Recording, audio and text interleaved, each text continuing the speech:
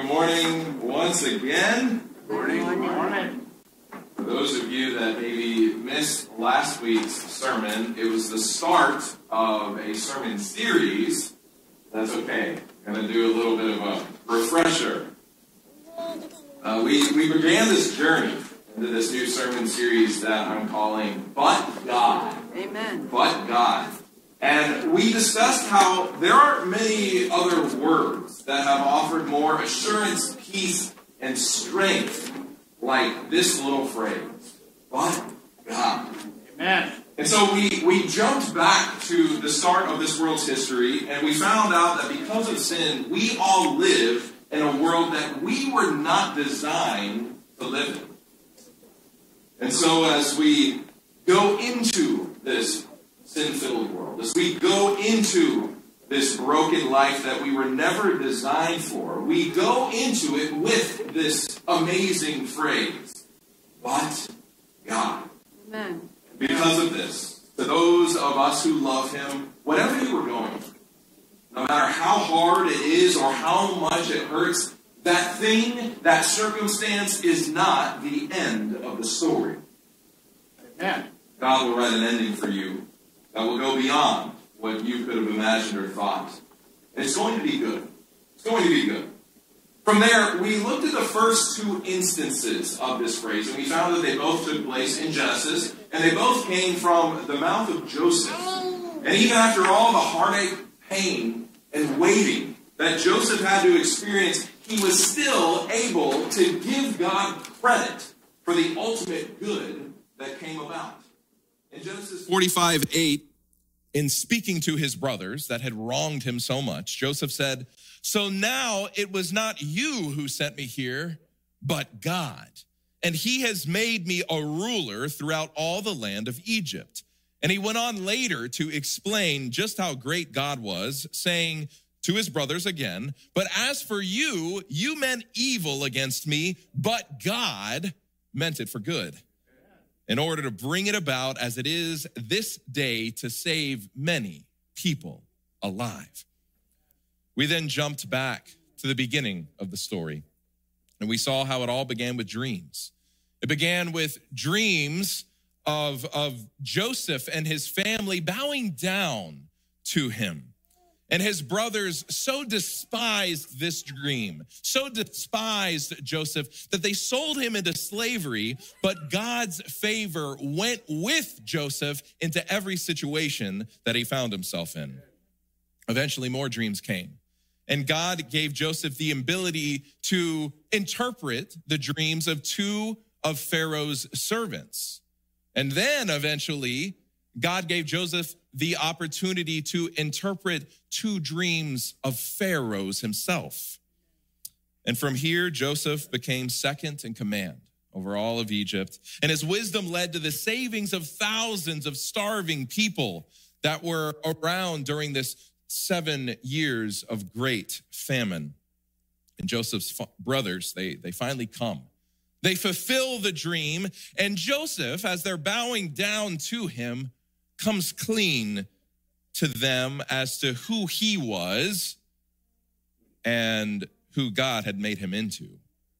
And he didn't exact revenge, but instead he drew near to them and he said, "I am Joseph, your brother. You meant all that you did for evil, but God." For me, I take Joseph's words here as going all the way back, past all the things that had transpired. He's taking his brothers back beyond the famine, beyond them selling him into slavery, beyond their jealousy, beyond his coat of many colors, beyond his dreams. He's taking them back to the fundamental aspect of their relationship, where they simply viewed him as brother. Basically, Joseph is saying, "Brothers, I'm willing to start over again with you." And isn't this exactly what God says to us? He's like, "Yes, my child, I'm fully aware of all the horrible things that you've done, but those were taken care of at the cross, and you are now forgiven. You're my son. You're my daughter. Let's start back from the beginning and create a new family dynamic between us where there is no separation. Amen. Full reconciliation. This is beautiful. And Joseph, in this story, it's like he steps in like a picture of Jesus. Joseph is saying, yes, you, my brothers, may have done horrible things, but that doesn't change your identity. It doesn't change the fact that you are my brothers. Amen. And God says, yes, you may have acted like a prodigal, but that doesn't change your identity. It doesn't change the fact that you are my child. Amen. Jesus stepped into our lives, and now he lives in us through his Spirit, and he wants us to now step into the lives of others. Amen. Remember, as we touched on last week, God isn't just working in our own personal life, but he's got a bigger plan, a bigger agenda that includes the entire world. Amen. And Joseph is talking to his brothers. He wanted them to catch that bigger vision that God has. Chapter 45, verse 5 of Genesis, he says, but now do not therefore be grieved or angry with yourselves because you sold me here. For God sent me before you to preserve life. Amen. Now, we don't know exactly how God would have gotten Joseph to Egypt to save so many lives if his brothers hadn't sold him into slavery. But we can trust that it would have happened because God said that was his plan. God had a plan A, and I'm sure that God's plan A was a perfect plan. But Joseph's brothers, they decided to go with plan B. Yet God still worked through it all to bring about his good plan. As I mentioned last week, sometimes good plans come in painful packages, but the good plan still comes about. Amen. So Joseph looks at his brothers and says, yeah, you sold me into slavery. But he doesn't go through all the clarifications of making it super clear to them that they had been forgiven. He didn't say, these are all the steps that I made in order for me to get this place of forgiving you. No, he just says, hey, y'all, don't be grieved. Don't be angry with yourselves. In other words, I have already forgiven you. Are you willing to forgive yourselves? Amen. Joseph has already seen God's hand. He's forgiven all past wrongs against him. And now his heart, because of that, is for his brothers. And again, this is just like Jesus. Amen. This is how the writer of Hebrews could say that God said, I have forgiven them and their sins will be remembered no more. Amen. God has forgiven us. Are we willing to forgive ourselves? Again, we get so easily caught up with wondering what we need to do, but over and above that is what God has already done. Yes, we've made huge messes in our lives and in the lives of others, but God. And in those first two instances of this phrase in the Bible, there in Genesis, we see what could at first possibly be viewed as a contradiction. In Genesis 45:8, Joseph says, it was you, my brothers, who sent me here, but God. And then in Genesis 50:20, he says, you, my brothers, meant it for evil, but God meant it for good. And we see this amazing thing, this mind-boggling thing throughout the story there. There is no evil in God. There is only good, but there is evil in the brothers and in their actions. But God claims that he was the one who sent Joseph into Egypt. And so there's this back and forth that takes place in this story. It was the brothers, but it was God. It was the brothers, it was God. And it goes on and on and on. So How do we explain all that? How do we explain all that? I recently heard Christian author Jim Fowler put it this way: God is the ultimate cause of all things in the universe, but without being culpable of anything evil. Now, that kind of blows my mind. Like, I understand the words, but maybe not the full understanding of all those words together.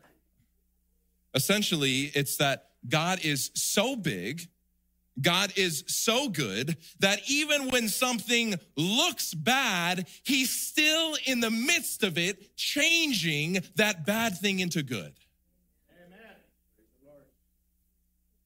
The truth of the matter is this, dear friends: we have to have a big God. We have to have a big God. We have to have a God that is bigger than us, bigger than our feelings, bigger than our circumstances, bigger than all the problems that we might face. If we could just easily and fully comprehend and understand the mind of God, then God would have a very small and simple mind. And why would we trust him? Why would we be led to trust him? We know a lot of people that think just like us. We often don't trust them. But God's mind is so much bigger than that. Think about Job, the story of Job. All the things that happened to Job, horrible things, terrible circumstances, just one thing after another. And finally, Job gets upset. And he gets upset with God. And he says, "Where are you, God? Where are you?" And if you're paying close attention to the story of Job, once you get to the end of the story, you realize that God has said a lot of things, but he never answered Job's question. The one question Job asked, God didn't answer it. Instead, God asked Job 77 questions in return. None of which Job could answer. Yet, that seemed enough for Job. His response back to God was essentially, "I thought I knew you, but now I see that you're so big, so smart, so just, so good. Even if I don't understand everything about you, I still am going to trust you." Amen. Do we get that? Amen. Are we at that point Amen. with God? Joseph got it. And we know that because he was ready and willing to administer love and forgiveness to his brothers, even after all the hell they'd put him through. Amen. His brothers couldn't handle that. They threw themselves down at his feet, saying, "We're now your servants." And Joseph responded, "Get up. I don't want servants. I want family. I want relationship." Isn't it amazing that when the dream that Joseph had all those years ago as a young boy, when it was finally fulfilled, that Joseph didn't even want it? God had worked in Joseph's life so much to the point that those things that he thought he wanted when he was younger, his brothers, his family bowing down to him, once he finally got it, he didn't need it because he knew who he was in God's eyes. He didn't need to see it in his brother's eyes. He didn't need to see his father bowing the knee. God had truly transformed the heart of Joseph. Amen. Renewed his mind. Now, therefore, he says to his brothers, "Do not be afraid. I will provide for you and your little ones." And he comforted them and spoke kindly to them. Now remember, all the heartache, all the pain, all the struggle that Joseph had gone through up to this point, it could all be traced back to his brothers and how they treated him. It would have been easy to respond in vengeance. It would have been easy to throw them in prison or to be off with their heads, but instead he met them with love and forgiveness. Can we do that with the people in our lives that have wronged us? Amen. Whew. Yeah, not if we haven't been changed. If we can't forgive somebody in our life, It's because we have forgotten how much we have been forgiven by God. Amen. Full stop. If we are offended by what somebody says about us, it's because we have forgotten what God says about us. Amen. And we walk around as a quote unquote church family, holding unforgiveness in our hearts, being offended by what someone said 10 years ago. Amen. This isn't the life that God wants for you. Amen. This isn't the experience of unity in the body of Christ. Joseph could have easily given into all that. He had every opportunity. And it wasn't just because he was offended by some lie. I mean, they did him dirty. Amen. They did him wrong. But he says, I want to comfort you. I want to speak kindly to you. And again, his brothers, they'd probably never experienced anything like this in their life. Maybe we haven't experienced anything like this in our life. Amen. We're mean to someone. We say hurtful things, and we usually get met back with hurtful things and mean words. But when you're trying to tear someone down and they respond in love, Amen. it's interesting. It can be scary. What's going on here? This isn't what I'm used to. And that's exactly the experience that his brothers had. They were afraid, yet he was still willing to minister to them and forgive them. And Joseph, he is focusing on making sure his brothers can forgive themselves because he knows that they will never truly be free until they can do that. Amen. And this is what God wants for all of us. He wants us to walk in the truth that we are forgiven so that we can relate to him as family. Amen. Which is all he's ever wanted. It's all he's ever wanted. Ephesians 1 tells us that before the very foundation of the world, God chose us. He predestined us for adoption as his sons and daughters. We forget that.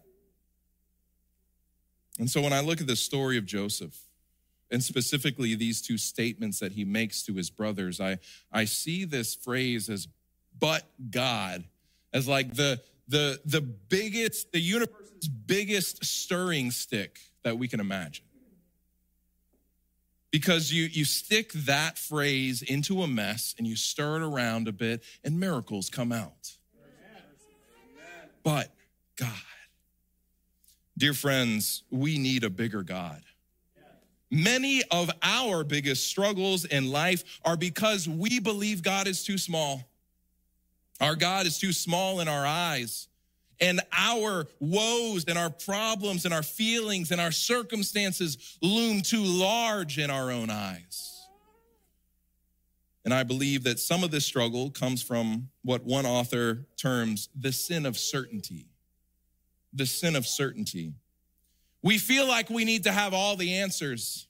We feel that our faith is shaky if we don't have it all figured out.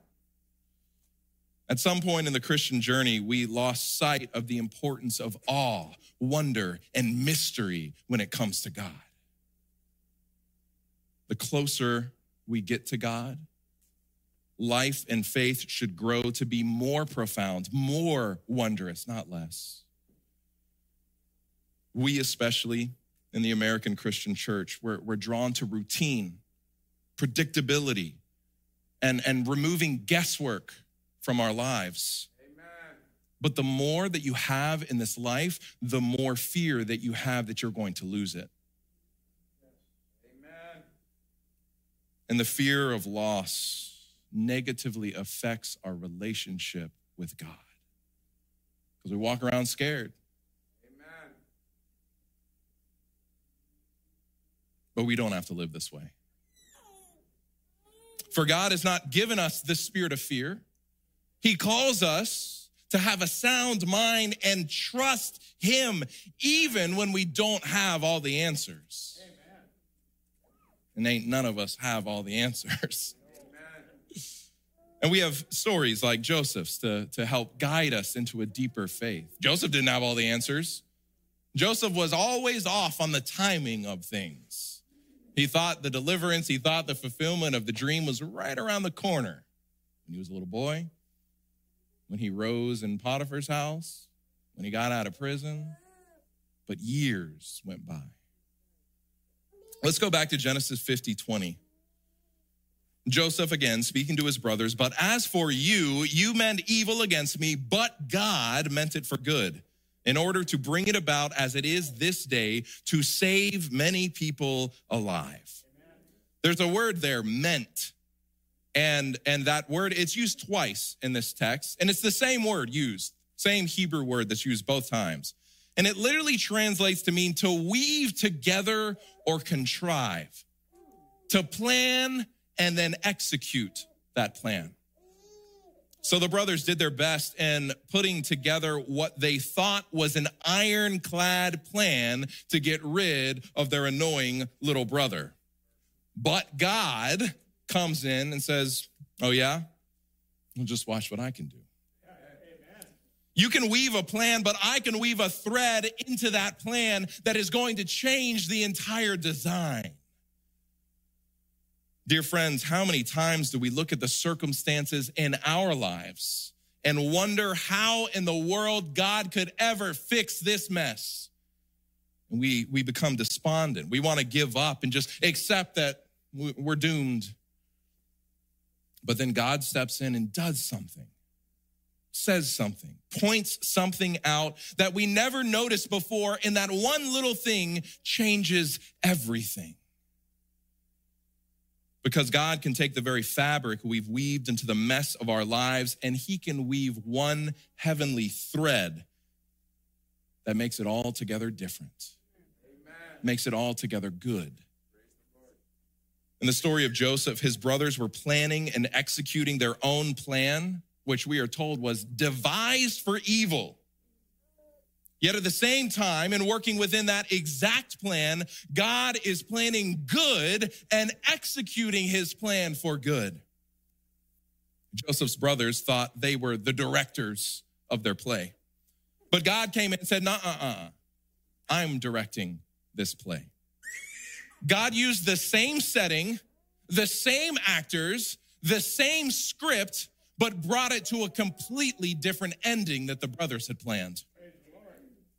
The truth of the matter is this: when we find ourselves in a deep, dark valley, we are prone to think, there's no way God could be in this. And we could be fighting and clawing to get out of that valley as fast as possible, but we wouldn't be in that valley if God wasn't already there. Amen. Our God says that he will never leave us or forsake us. We don't need to fear that we can be put into circumstances that are so dark, so desolate, so hopeless that God can't meet us there. God was in the fiery furnace with the 3 young Hebrew men. God was in the belly of the great fish with Jonah hearing his prayer. God was beside the woman at the well when she thought that everybody in her life had deserted her. And with us, no matter how bad things may be, God is in the deepest valley. Amen. Some of y'all know this.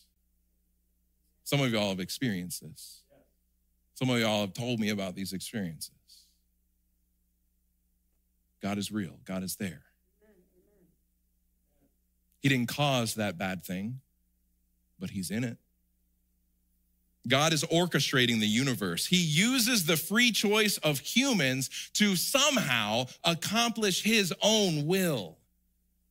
We can't comprehend that. We can't fully grasp that. It's mind-boggling. But this is why Paul wrote that God's ways are so far our finding out. We can't figure it out. The depths of his wisdom and knowledge are far beyond our human comprehension. Amen. So instead of constantly trying to fight our way out of any difficult situation, what if we were willing to just sit down and allow God to meet us there? It might not be easy.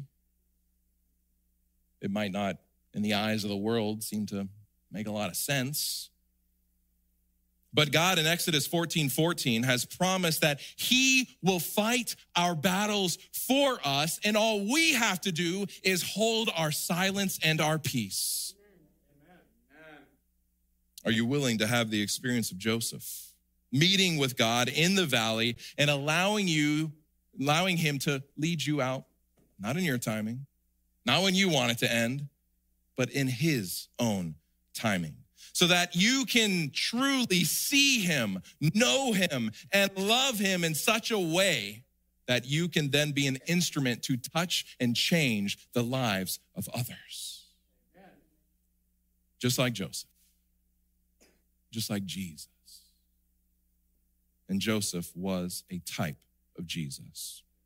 We don't have time to go into all of it, but I want to at least share just a few of the ways that Joseph's story connects with Jesus' story. Joseph's brothers did not believe him and hated him. The Jews did not believe Jesus and hated him. Joseph's brothers rejected his rule. The Jewish leaders said, "We will not have Jesus rule over us." They stripped Joseph of his garments. They stripped Jesus of his garments. Joseph was sold for silver. Jesus was sold for silver. Joseph was tempted by Potiphar's wife and did not sin. Jesus was tempted in all points like we are, yet without sin. Joseph was condemned with two criminals. Jesus was crucified between two criminals. One criminal was saved and the other was lost. In Joseph's story, Jesus told one of the criminals, "You will be with me in paradise." Joseph was imprisoned based on false charges. Jesus had false witnesses testify against him. Joseph was cast into a pit and later delivered out of it. And according to Ephesians 4:9, Jesus descended into the lower parts of the earth and later ascended into heaven. Dear friends, God truly is the director of all of our stories. All of our stories. It's when we forget this truth and that Christ is the ultimate victor that we begin to lose hope and sink below the waves of life's many storms. But in keeping with the new practice that I started last week, I'd like to offer you a practical way to apply something from today's sermon. So pull out your phones, take a picture of this week's secret place practice. I'm going to give you the opportunity this week to think of a few difficult circumstances you've been worrying about lately. Is it possible that you've allowed your fear or uncertainty to become bigger than God in your mind? Spend some time reflecting on Exodus 14:14 and believing it to be true, and thank God for fighting for you. One of the greatest ways to abide in Christ, to experience the sanctified life, the process of sanctification, is to allow him to take control of the situations in your life where you feel most fearful and most hopeless. God has offered to fight your battles for you. Won't you let him? Won't you let him? Before we have our closing prayer, I'm going to invite David to come forward and stand at the foot of the steps as our elder in charge for today.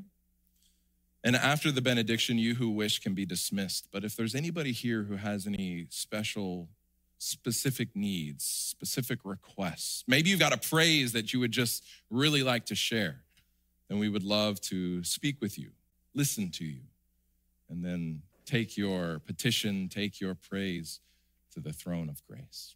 Let us pray. Our loving, gracious Heavenly Father, Lord, we thank you for your love. We thank you for your desire to be a part of our lives. And we thank you that even though in this world we face difficult circumstances, hurtful people, harmful situations, there is always a but God. Lord, you are always ready and willing to bring your good plan into all things. Are we willing to trust it? Are we willing to accept it? Lord, may we never place a period where you have placed a comma. May we always be willing to trust in you, even in the darkest times, even in the deepest valleys. May we learn to trust and believe that you are there with us. Lord, we thank you for Jesus. It's because of Jesus' death on the cross that we can know that our sins are forgiven. It's because of his resurrection from the grave that we know that resurrection life is ours. Amen. Lord, we accept your Spirit into our lives, and we allow you to do whatever is necessary to speak through us, to walk through us, to act through us. Lord, we fully submit ourselves to you in your amazing grace. We ask this all in Jesus' name. Amen and amen.